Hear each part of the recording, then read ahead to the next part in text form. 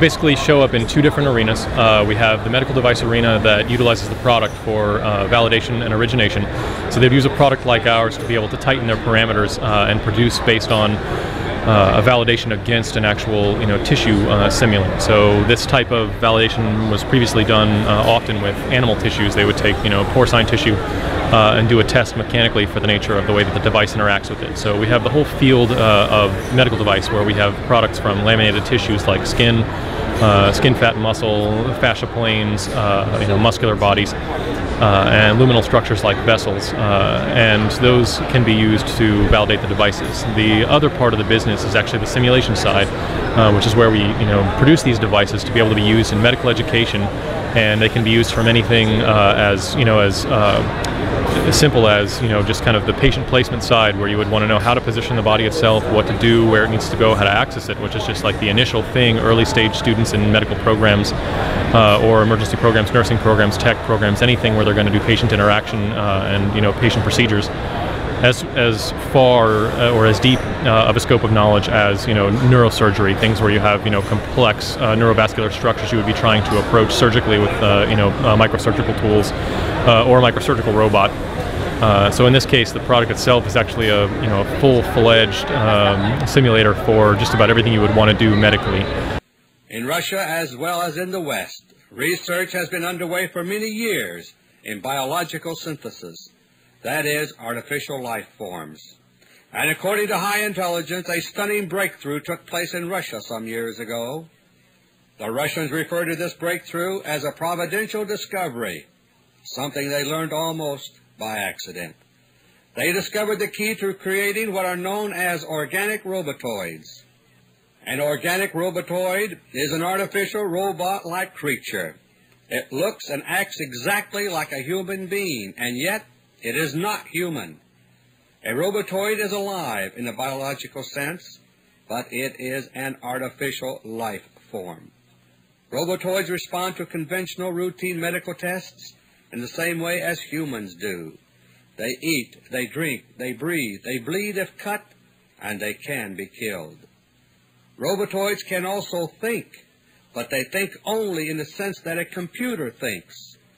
Like any other computer, the brain of a robotoid has to be programmed for each assignment it is given. Do you like talking with me? Yes, talking to people is my primary function. But unlike many electronic computers, the biological computer brain of a robotoid possesses an enormous memory. As a result, robotoids can be programmed to communicate and think in such complex patterns that they act human. Hello.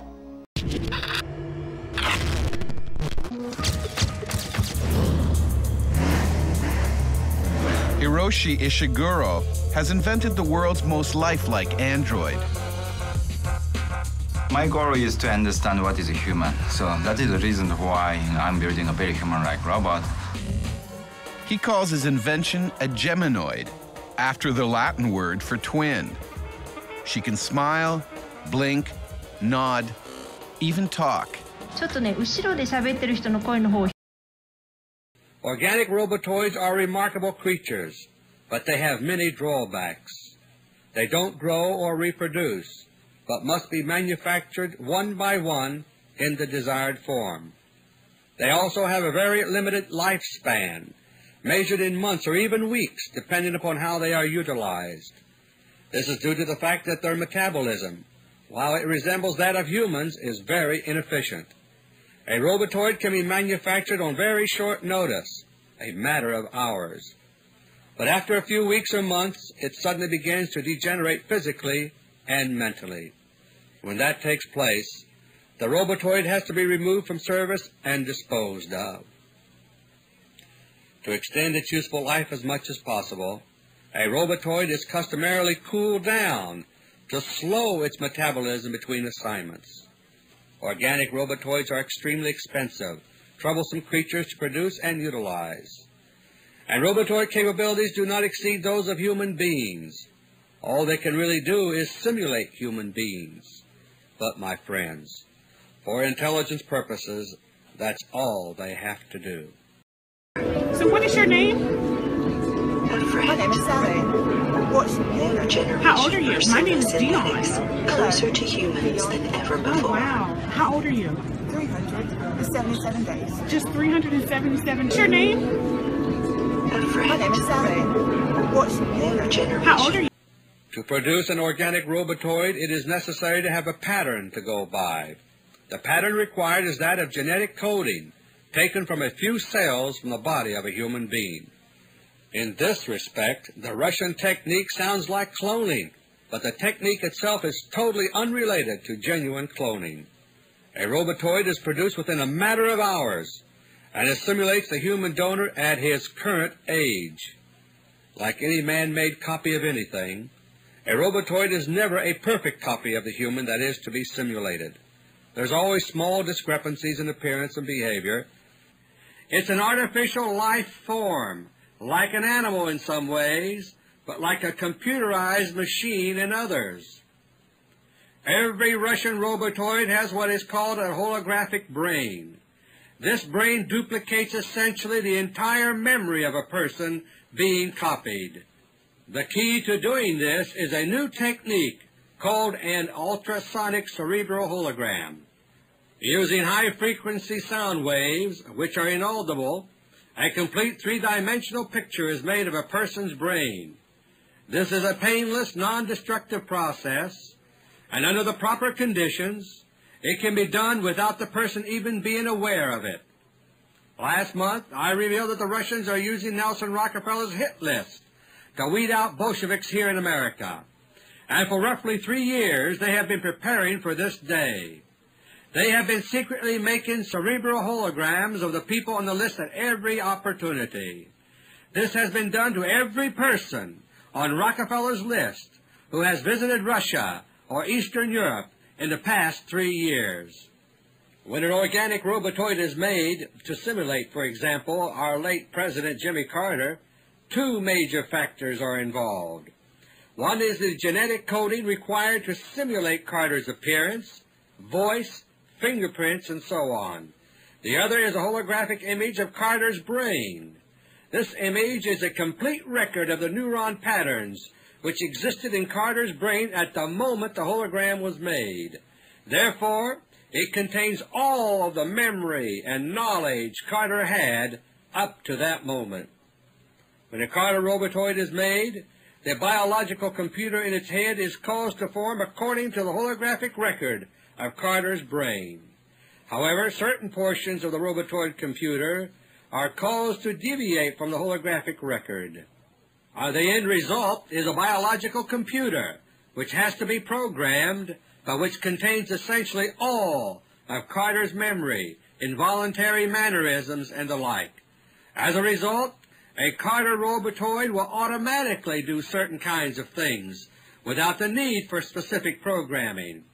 For example, a Carter robotoid will seem to recognize old friends. That's because the computer memory of the robotoid reproduces Carter's memory of that friend.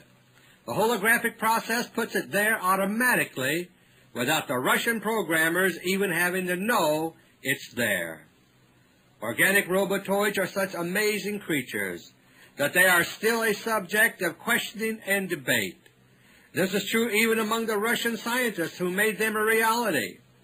For example, robotoids seem to have no true instinct for self-preservation. In this regard, they act like machines, simply doing as they are told to do. By contrast, both humans and animals generally have the instinct for self-preservation. Robotoids can be programmed for self-preservation, but they are equally willing, if willing is the word, to perform suicide missions. Exploratory one-way trips into space are only one example of this. If a space mission looks too dangerous to risk the life of an experienced cosmonaut, a robotoid can now be used. The robotoid copy of the cosmonaut is already trained the moment it's made, thanks to its holographic memory. Organic robotoids look and act so much like human beings that it's hard for us to get used to the idea that they are not human. Later, the president was driven into Camp David, and Mrs. Carter was rushed there from the finish line. But 2 hours later, saying he had had to be dragged off the course, the president showed up to present the trophy to race winner Herb Lindsay. The first was Geminoid Ishiguro. Yes, the scientist made his own mirror image. 1, 2, 3, robot. It's a twin brother or something. He is not myself. It's a different person.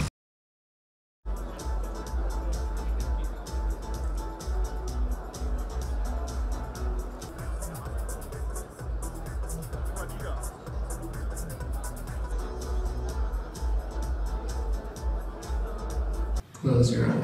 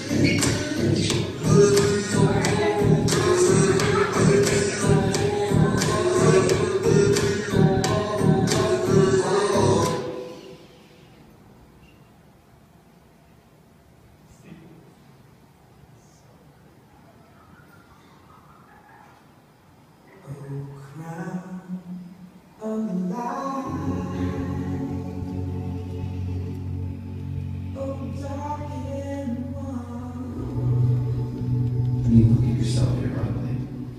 When you touch yourself, you're hot. I'm getting old. I'm getting fat. And I don't believe in God. My mother is dead. My father is dead.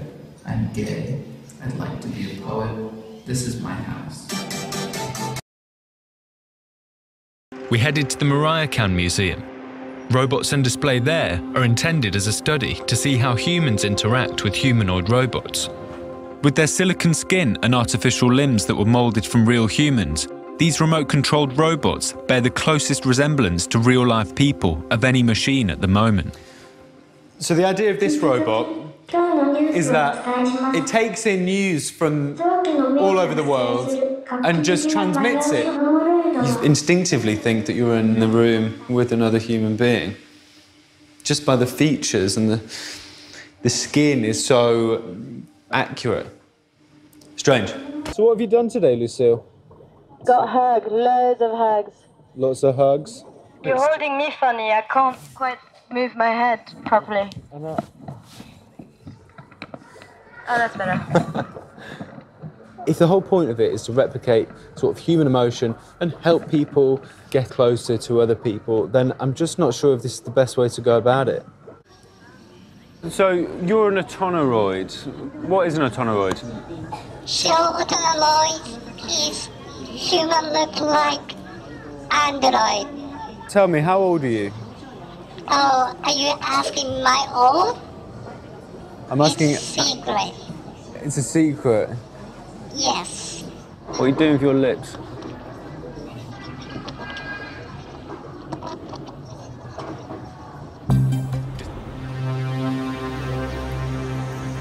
The Hennar Hotel roughly translates into Weird Hotel, but would that describe the human experience of a place almost exclusively run by robots? Welcome to the Hennar Hotel. Welcome to the Hennar Hotel. If you want to check in, please press 1. If you want to check out, please press the checkout of the right of the touch panel.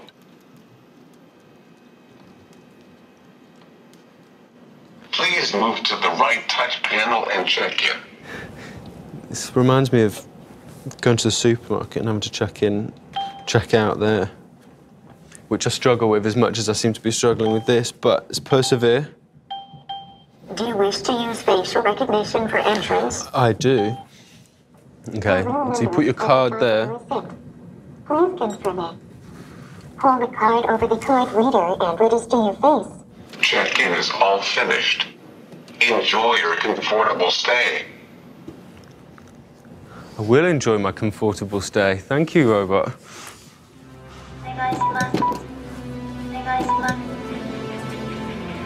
It'd be quite good if you could ride on it. It's obviously not a quicker way of getting your bag to a room. And we're here. You can sort of see what people mean about kind of robots having personalities. Bye, robot. Thanks for your help. Okay, so we're going to see if the facial recognition key system works.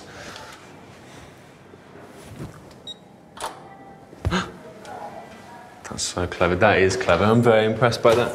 Oh, wow.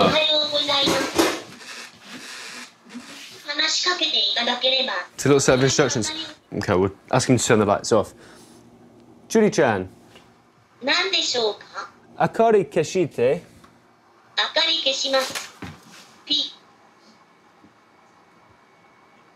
And the lights are off. 明かりを消しました。